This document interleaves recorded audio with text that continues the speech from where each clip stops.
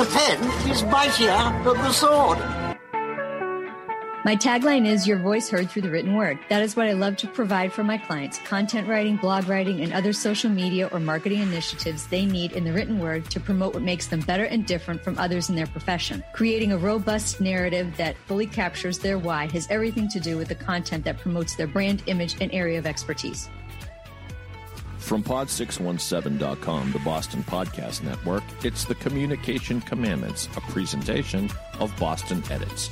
Now here's your host, Kim Calvi.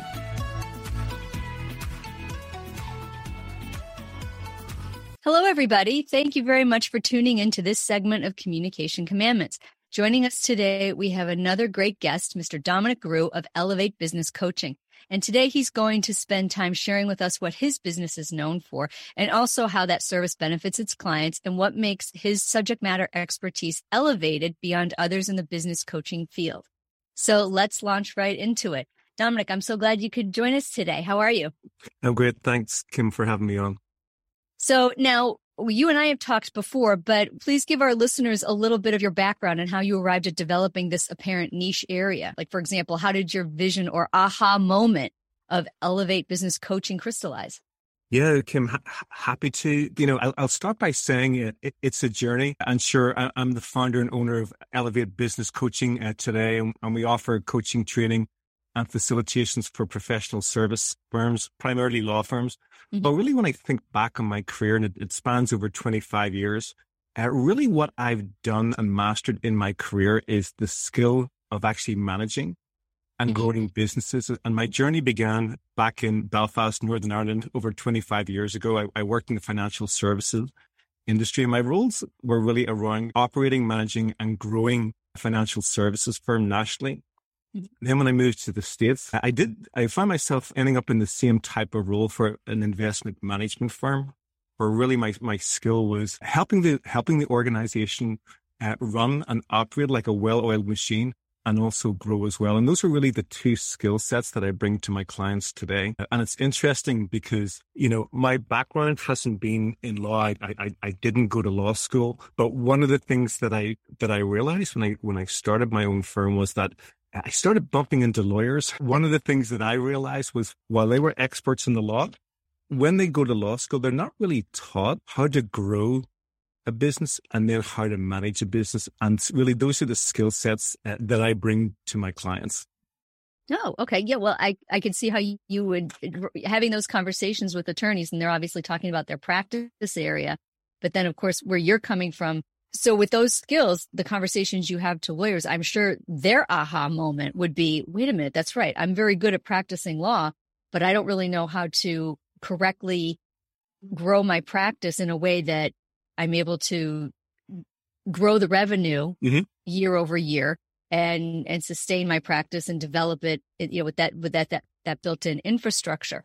So, but you mentioned, obviously we're talking about lawyers, but who specifically are your ideal clients? For me, Kim, I found that my ideal clients are lawyers, and they're typically folks that are in their 30s and 40s. They have kids.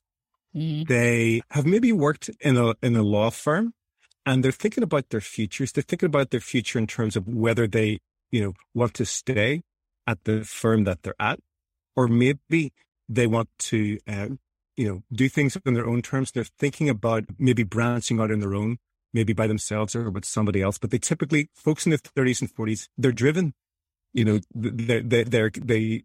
are excellent practitioners, but they have some concerns about the future, what they want to be, and they don't want their success in their career or their practice area to be at the expense of family life, I guess is probably the easiest way to say it, right? They're looking for career success, but they want to balance it as well with everything else that they have going on in their lives.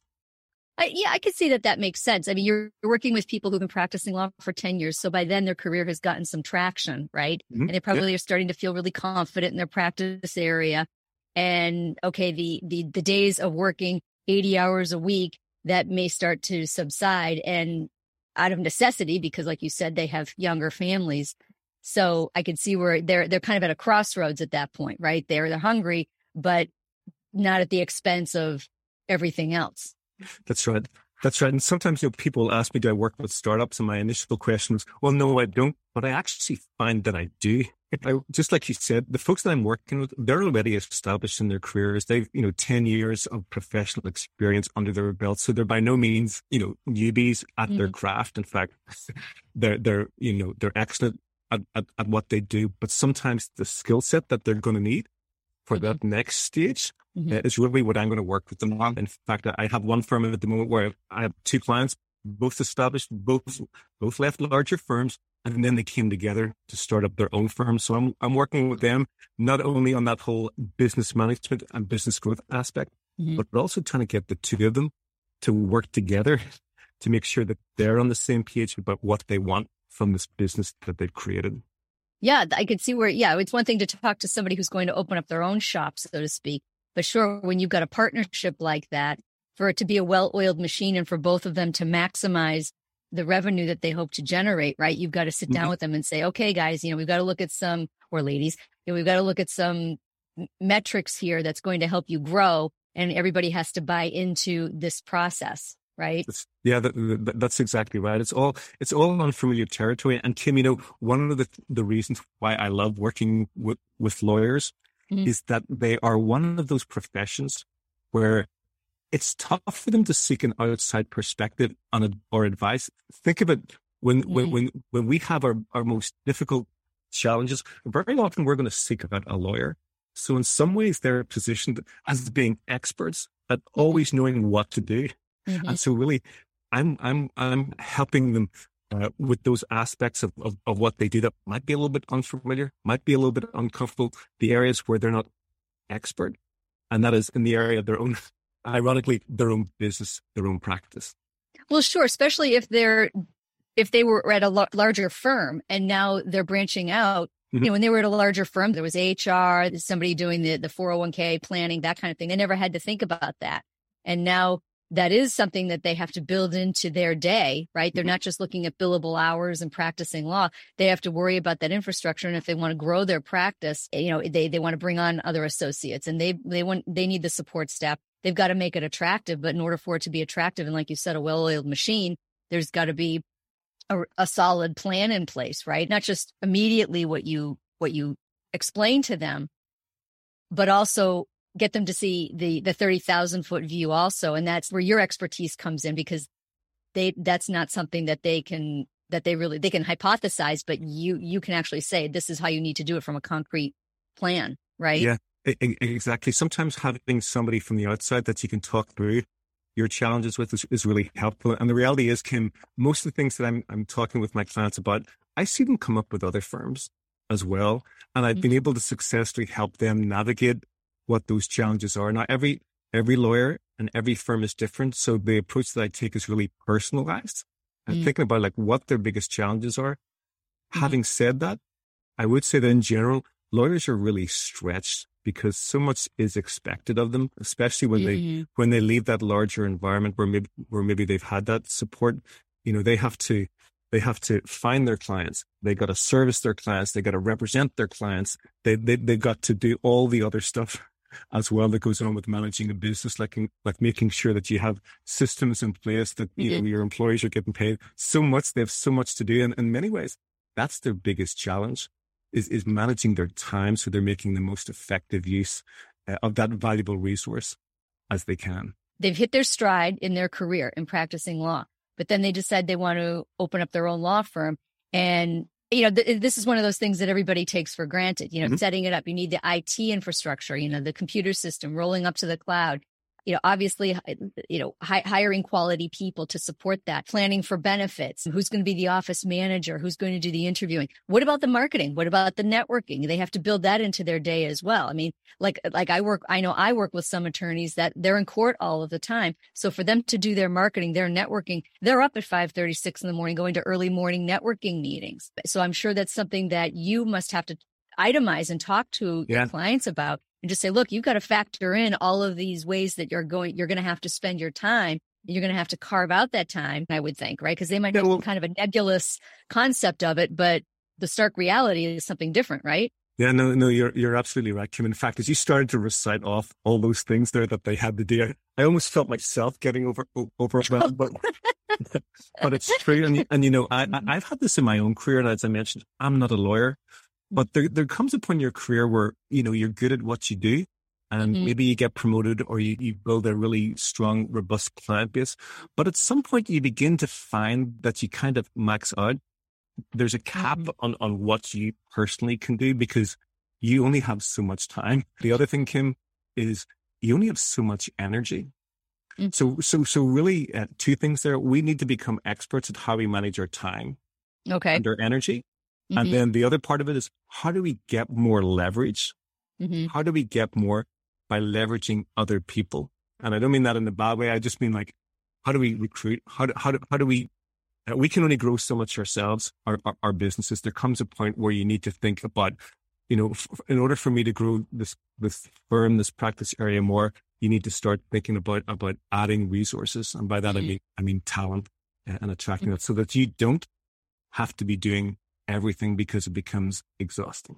And I would think that, and correct me if I'm wrong, that when you have an initial discovery meeting, if you will, with a potential client or a new client, and you sit down with them and you basically go through everything that they want on their wish list, where they see themselves going. And then you reply back with, okay, that's all very well and good, but here are the steps you need to take. Here's the planning. Here's what you're going to need. Here's the startup costs or whatever those particulars are. I would think that probably that's the initial conversation and they buy into it and everybody's on board, especially if you're dealing with two attorneys who have merged together, right, to start a practice. What are some of those challenges that these attorneys bring to the table? Yeah, well, just by virtue of the profession, right? And everybody is different. But generally speaking, attorneys tend to be, not surprisingly, very detail-oriented, right? Which means, and for those that this may not be a surprise to some that are listening here, they can also be kind of skeptical. Right? If you think about it, they're paid as critical thinkers. They're paid to find the hole in an argument. They're paid to be skeptical, right? Good point. So it's interesting, but again, their role is broader than just being that attorney, that expert in the law. Now their role is broader than that. It's about running a business, right? So I work with them to think differently about aspects of what they do, to think of it more from a business perspective. Right?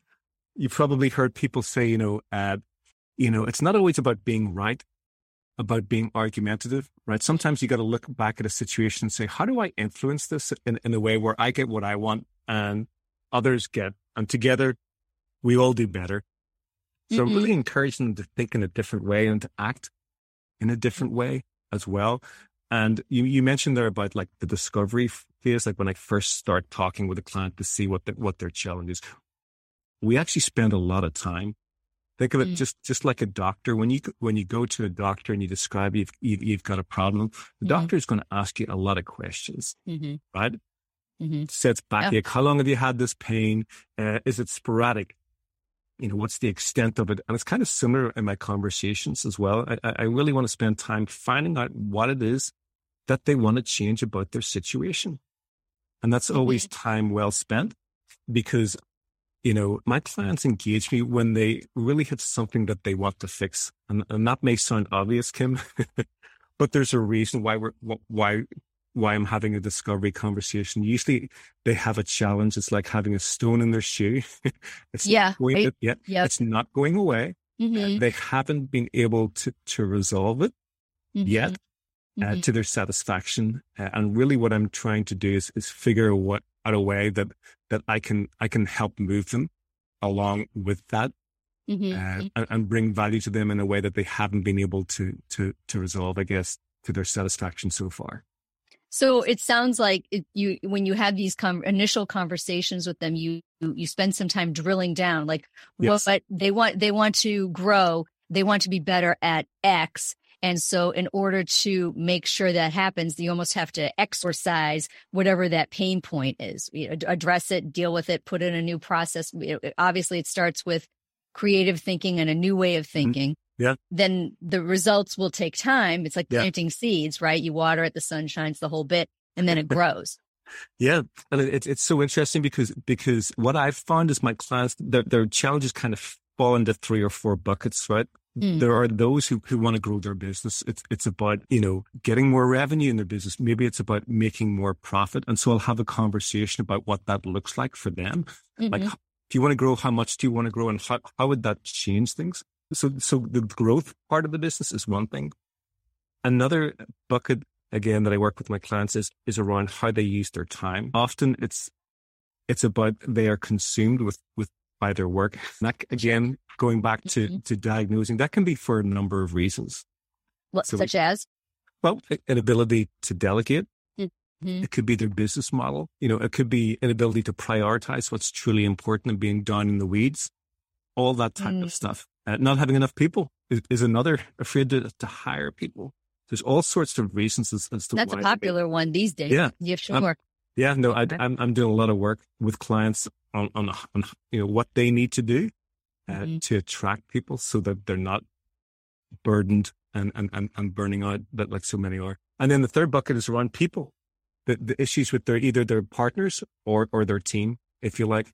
How can they work more effectively? How can they communicate more effectively so that they get more done and it's easier. So much comes down to communication.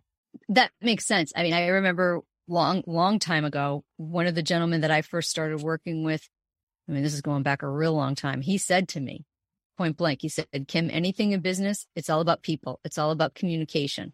It doesn't matter if it's finance, doesn't matter if it's IT, doesn't matter if it's medicine.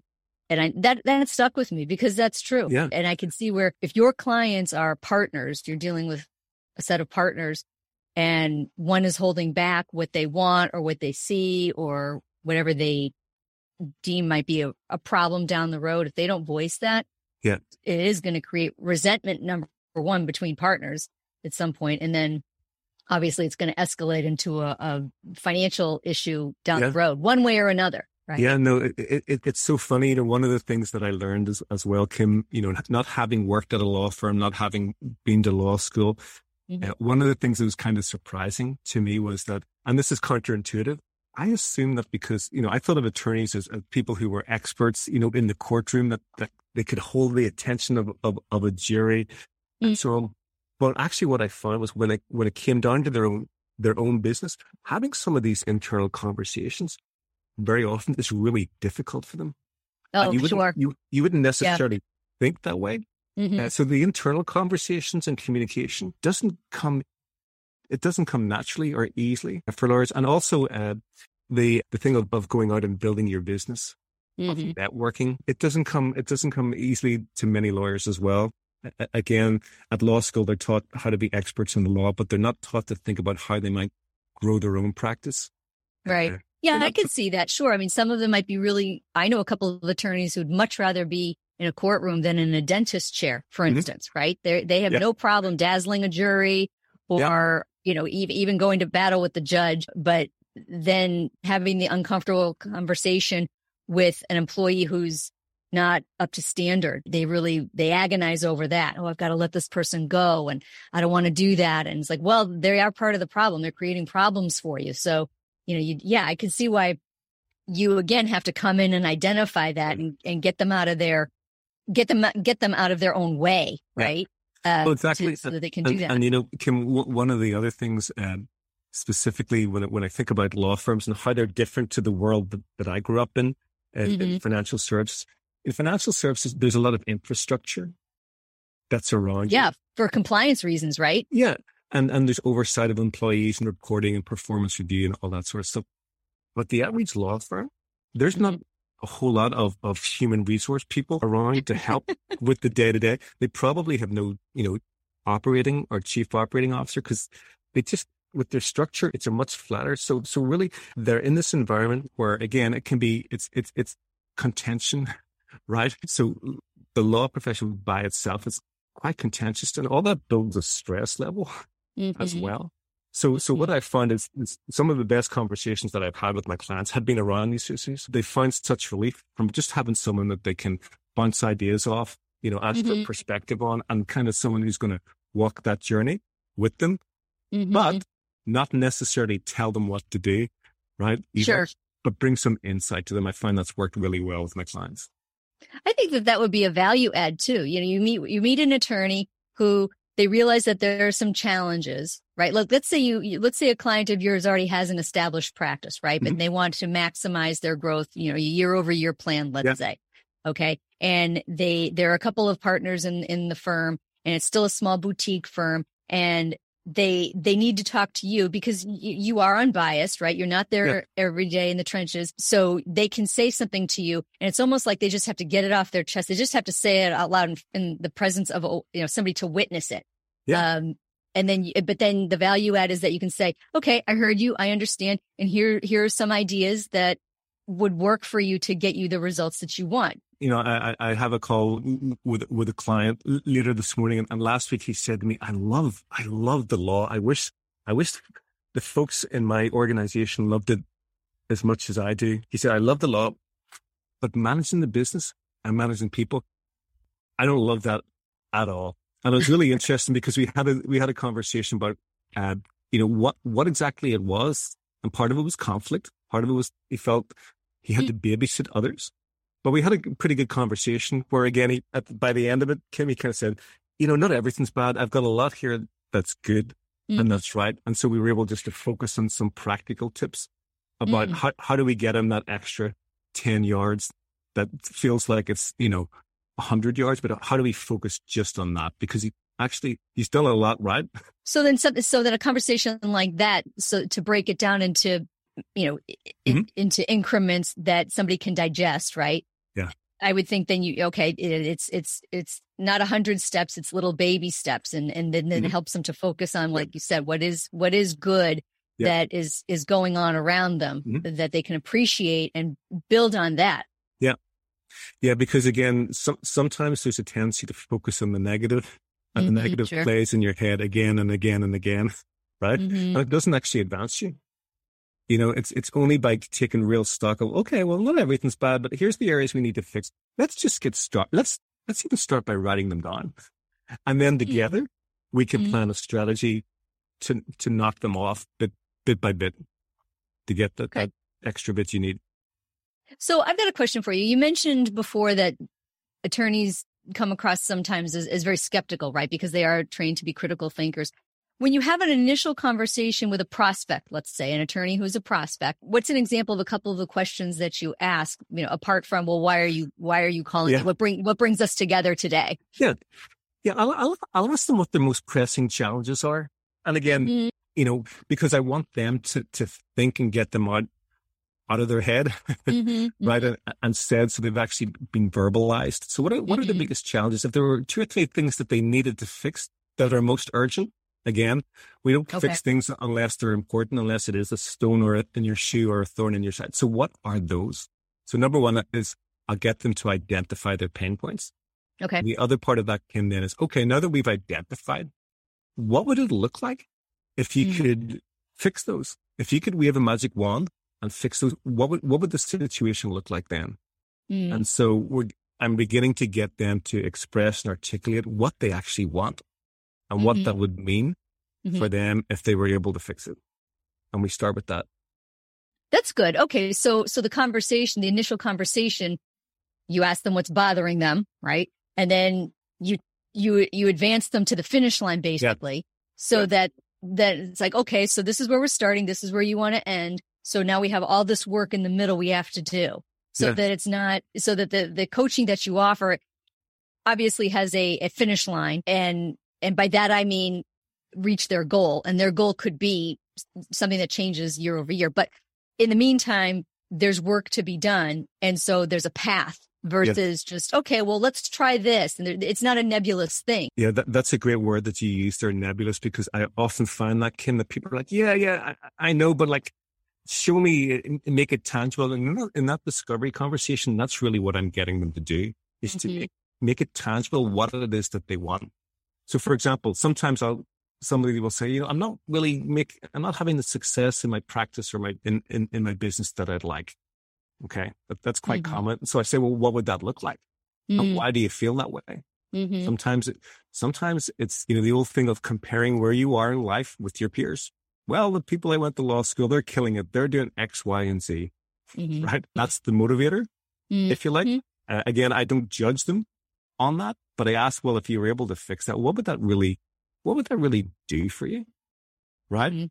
If you made more money or you were able to grow your business by 15% a year, etc. But you're right. You mentioned their eyes get big when you say that too. Yes. I emphasize that with money because it's not all about, hey, I want to make more money. That's right. Imagine if you were working with somebody where you said, you could live the lifestyle, make the income that you want, but maybe do it with less frustration. Yeah. Or with less having to work as much as you are right now, or with a little bit more energy because you're drained the way you're doing things right now. So having those discussions around what that looks like, what would it mean to them? What would the impact be if they were able to do that? Yeah. And then how would you measure it? Because you don't want it to be nebulous. You want it to be really clear how you're going to get there and what needs to happen, what changes they need to make on the steps towards where they want to go. Yeah, I mean, I that makes sense because if they want a certain outcome, you can put on paper, okay, well, these are the things you need to change, whether it's better time management or delegating certain tasks. Okay, those are habits that they have to develop, right? It's not just a one-time thing. So they do have to they have to adapt their thinking and then execute it. I mean, it really starts with that. Yeah. No, totally. And as you're talking, I'm thinking about another situation that I have with a client right now where we're talking about, how they can bring in more business. And I said to them, have you ever thought about adding to your practice? Instead of having to just go out and sell more, I bet there are attorneys that are out there that are looking to gradually wind down their practice. And if you were able to establish a plan around going out and finding who they are and having some conversations, one or two of those could totally change your business without having to go and, overhaul. Yeah. Yeah. So then we set a plan around that. Well, if you were to look for a practice, what would it look like? What would you be looking for? How would it complement what you have? And how would that propel your business forward in a way that's different to what you're currently doing? So it opens up their mind and perspective to, there may be other ways to do this. Sure. Yeah. Without just necessarily having to pound the pavement and get more business, bring somebody else in who can contribute to the bottom line, I suppose. Right. So it's a win-win for everybody. That's right. And again, when you expand your practice like that, there are, it's not just a matter of, doing the deal. Like, how would that work? How would that person fit in at the firm? Right. How does that work in practice? Given that you're putting together a different organization and bringing it in, how does that get onboarded in a way, that preserves what you wanted in the first place? Which kind of brings me back to the thing of finding out, how do you make it work and how do you make it operate? Which is really the skill set I've had in my corporate career. How do you integrate and make it work? So it's a nice transferable skill, and obviously your clients benefit from it. Absolutely. And it's not easy to do. So, that's the value that I bring, because it's actually really difficult to do. Well, true, because you're talking about a lot of intangibles. I mean, it's one thing somebody wants to go out on their own and they're going to need a new, they're going to need a new IT setup, right? They're going to need new computers and, the cloud and like things that we've already talked about. They're going to need support staff. Okay, fine. That's, I don't want to minimize that, but that's a tangible thing. It's everything else that you're talking about, getting them to realize, okay, they want their quality of life to change. They want something else to be better. They want some changes. They want to spend more time with their family. And it really does start with, okay, well, what's the pain point now? How do we fix that? And it really does depend on how invested they are with their time and their diligence and for what it's worth, their emotion too. Yes. I think. Yeah. I mean, think about it. All these things are in limited supply. I personally, I only have so much time, right? And I only have so much energy that I can devote. So why don't we use those in the way where you're getting the best possible return that you can on that? And very often I think of that's really what I do. I help them get what it is that they want or fix what's broken and do it faster and quicker than they probably would trying to figure it out by themselves. Very good. Yeah, well, sure. They need an outside advisor, and that's why they call you. So if you don't mind, could you please reiterate who your ideal client is? My other question too is, are you bound by geography? Not bound by geography at all. Okay, so you could How would I say that? clients in the West Coast, Yeah. or Hawaii even. Not so hot on Hawaii, not so hot on GMT either.